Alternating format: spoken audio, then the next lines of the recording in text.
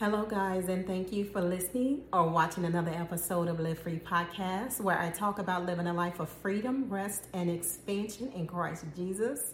I am so happy to be back.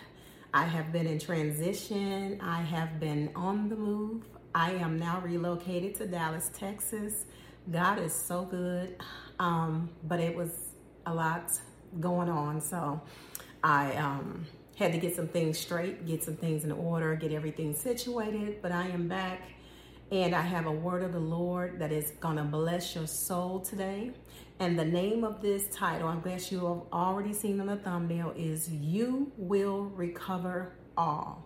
The Holy Spirit wanted me to come by today to let someone know that you will recover all. What does all mean? First, let's look at the scripture. When God says you will recover all. The scripture that he gave me is going to be found in the book of Samuel, 1 Samuel chapter 30 and verse 8. In this text, this is where David inquired of the Lord. So David inquired of the Lord. I'm going to read verse 8. It says, So David inquired of the Lord, saying, Shall I pursue this troop?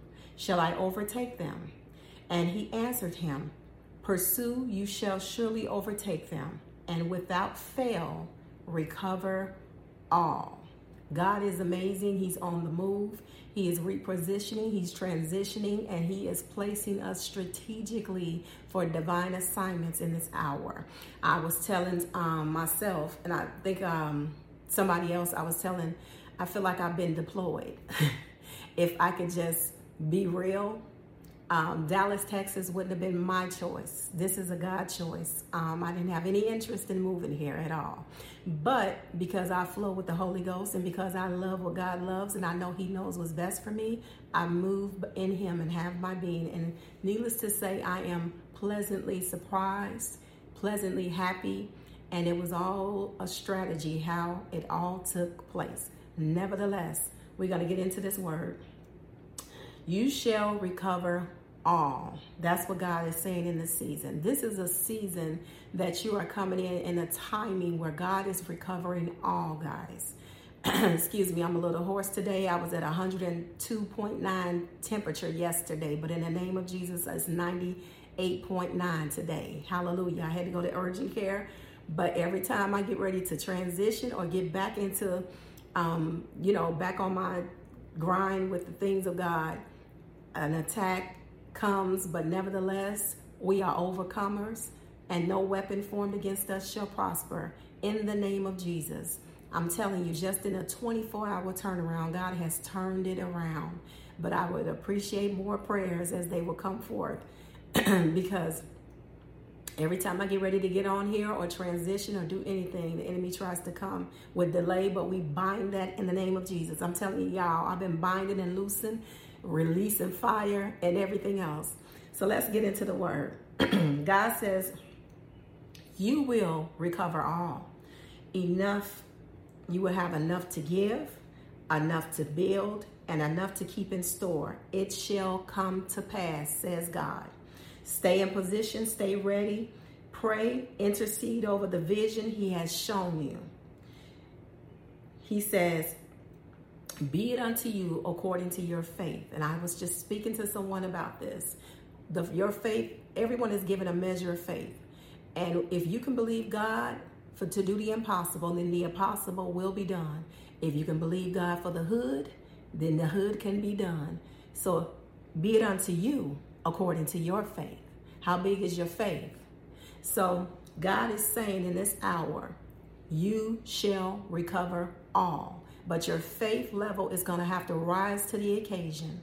It's going to have to be the impossible. Whatever God has shown you and the vision he has given you for what he has called you to do in your purpose and destiny, that faith has to rise to the occasion. And trust me, I'm a living, walking epistle and example. I use myself as an example all the time. Your faith, because trust me, I lived in Atlanta for 27 years. I moved there when I was 27. So I've been there for 27 years. So I have grandkids. I have a child. I have a daughter-in-law. And that was not an easy thing to wrap my mind around me moving. But God is awesome. And he began to put this in my spirit 3 years ago, and I didn't even know it was him doing it. I began to have dreams years ago. Thank God for a dream journal. This is why I say write your dreams down, because you never know how God is going to speak to you. And things that you may correlate with other things may very well be something totally different. So God is saying in this hour, you will recover all. All means all. So let's look at this.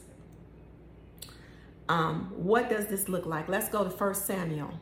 What does God mean when he says you will recover all? 1 Samuel 30 verse 18 through 19 says, David recovered everything the Amalekites had taken, including his 2 wives. Nothing was missing, young or old, boy or girl, plunder or anything else they had taken. David brought everything back. What does recovering all means? It simply means everything back. Anything you can think of, whatever the enemy has stolen, whatever has been delayed, whatever has been disrupted, whatever the situation is, whether it be unsaved loved ones that you've been praying for, come on, God is faithful like that. Whether it be anything that you have lost along the way, opportunities, businesses, marriages, relationships. Come on, godly relationships. God is going to restore all of the relationships that he has ordained for you to have. Friendships. Come on. Everything the enemy has stolen has to be recovered in this season. God says this is a season of recovering all. And I'm going to tell you about this. He put this in my spirit like 3 weeks ago, and I've just been hearing, you shall recover all. And when he say all simply means, as I just stated in the text, 1 Samuel 30 and 18, David brought everything back. Nothing missing, nothing broken. Shalom, the peace of God, the restoration. And he has also been speaking to me about the Redeemer, that he is going to redeem the times and his name. So look for him to redeem everything that the enemy has stolen. Yes, even the time. God is going to redeem the time. He's going to speed things up. What does that mean? It means that he's going to catch you up to where you should have been had you never got out of place or had things never been disrupted. You're going to be brought right back to where you were at the level you're supposed to be at. So it's not like you're in kindergarten, starting out in kindergarten. He's going to bring you right to the level you're supposed to be at in this time and in this season in 2023. So look for it and expect it.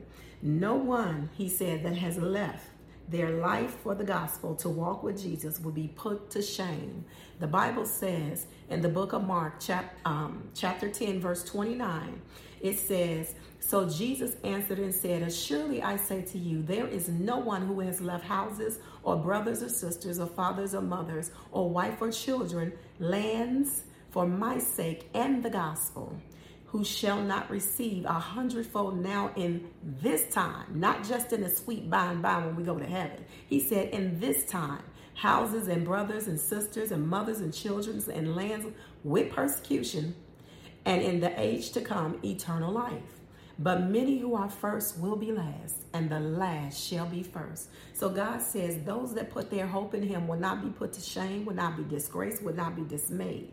God is faithful. He's not a man that he shall lie, nor the son of man that he shall repent. If he not said it, will he not bring it to pass? So God is faithful. He don't have to try to be faithful, because guess what? He is faithful. He is walking faithful. He is Jesus faithful. He doesn't have to try to be faithful. That's his nature. So he says, lean not to your own understanding, but in all thy ways acknowledge him. Acknowledge him even in the small things. And I know this might sound minute and minuscule, but let me tell you, when I was cleaning out the refrigerator at the old place that I was at, I'm cleaning out the refrigerator. The day before, prior to that, I was in my bathroom just tidying up, getting some things packed up and everything. And it was an earring that I picked up that I hadn't seen probably in over a year or so. And I picked up the earring and I said, I'm going to wear this earring anyway. It's a little diamond stud. I said, I'm going to wear this earring anyway. I said, and it would just be nice to have the other one. So I looked through my jewelry box. I couldn't find this thing nowhere. Fast forward the next day, I'm in the refrigerator cleaning out the refrigerator. And when I cleaned out the refrigerator, I kid you not, the earring came out the refrigerator. It flicked out. I guess when I wiped it out, it flicked out. I said, oh my God. I said, Lord, you even concerned about the small things, because he knew in my heart that I wish I could find the other earring. I know for some people that don't mean nothing, but I really wanted that earring. And he knew that. But who would have thought cleaning out the refrigerator that the earring, it must have fell out when I was leaning down in there, at a time years ago or whatever, I don't know, I have no idea. But anyway, I said all that to say, he's concerned even about the minuscule things. And I guess he wanted me to say that because that came to my mind immediately. That's not in my sermon, but that came to my mind. Also, know your position and your assignment and your direction he is leading you into.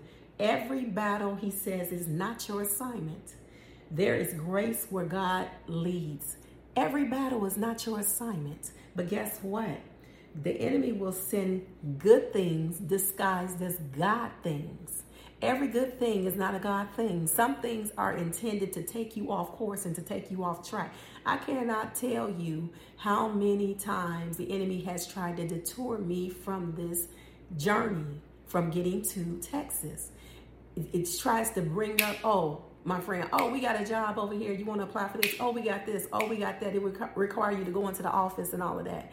But I kept saying, I'm just not feeling that. That's not what God is calling me to do. He's not calling me to do certain things right now in that aspect of it. Had it been a remote job, then that would have been different. You know what I'm saying? But I know even then God has called me off of that. So now, granted, I'm still a real estate agent, guys. I'm still a real estate agent, and I'm still licensed in Georgia, and I'm now going to be licensed in Texas when I get my, classes done and stuff like that. I will be licensed in Texas and Georgia, and maybe more. Who knows?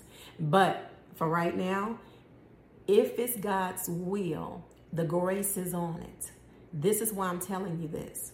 If he's speaking to you, you have to obey. Because I'm telling you right now, he showed me where I was in a dream, and that place was drying up. That there's no more provision in that place in this season. And if I would stay, I would only make it harder on myself. That it would be harder. Where he guides, there's grace on it. And what that means is the empowerment and the blessings and the favor of God is on it. So you're not striving to do things within your own strength. The doorknobs just turn and the doors just open. There's a difference. When we're striving to do things on our own, it's a fight. It's a fight. But when God is in it, not saying it won't be any opposition, but there's a grace on it, and things manifest, they happen, and it's not a fight or a work, because the grace of God and the favor of God is on it. And that's the difference. And when we're doing things within our own strength versus us doing things out of obedience and reverence to Christ.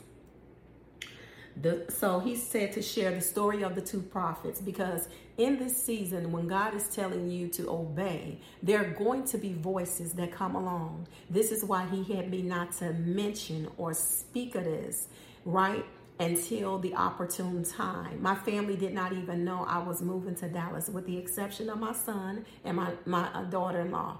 But other than that, nobody, friends, nobody knew I was moving to Dallas until I put boots on the ground in March to visit. I took a trip out here. I was going to cancel it because I had already leased sight unseen. This is nobody but God. Nobody but God. Because I don't do stuff like that. So I leased sight unseen, which his timing is very important in his timing and things and the way things happen. Very important. Because I had to do it within that time frame. I'm not going to get into all of that, but it was a reason for that. So when I got here at the end of March, I then told my family that I was moving to Dallas, Texas, that God is calling me to Dallas, Texas.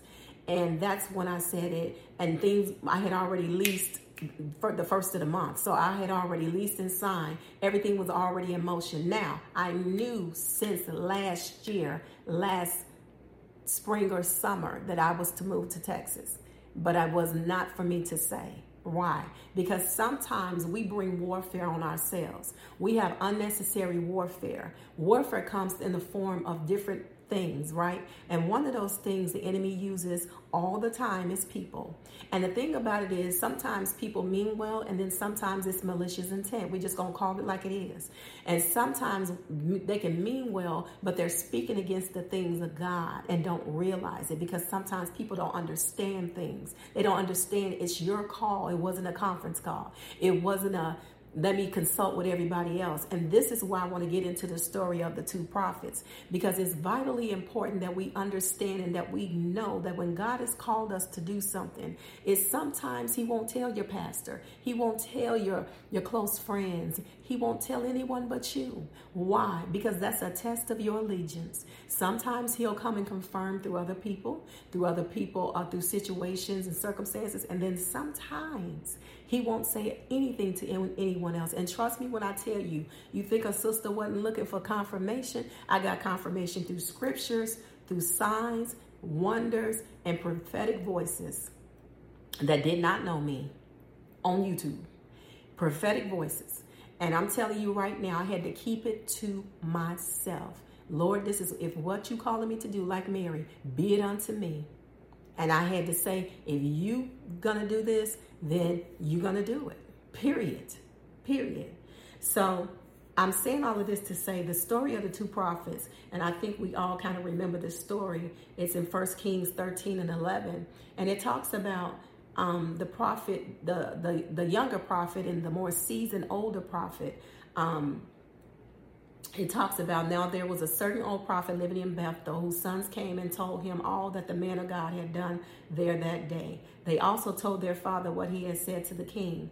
Their father asked them, which way did he go? And his sons showed him which road the man of God from Judah had taken. So he said to his sons, saddle the donkey for me. And when they had saddled the donkey for him, he mounted it and rode after the man of God. He found him sitting under an oak tree and asked, are you the man of God who came from Judah? I am, he replied. So the prophet said to him, come home with me and eat.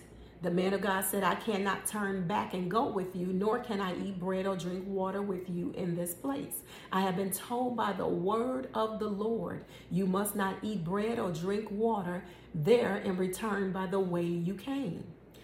The old prophet answered, I too am a prophet, as you are. And an angel said to me, listen to this, guys. This is huge. An angel said to me by the word of the Lord, bring him back with you to your house so that he may eat bread and drink water. But he was lying to him.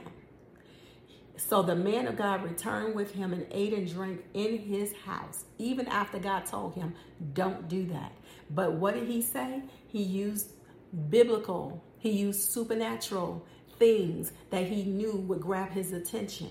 So everything that is spiritual is not necessarily godly. Hear me when I say this. While they were sitting at the table, the word of the Lord came to the old prophet who had brought him back.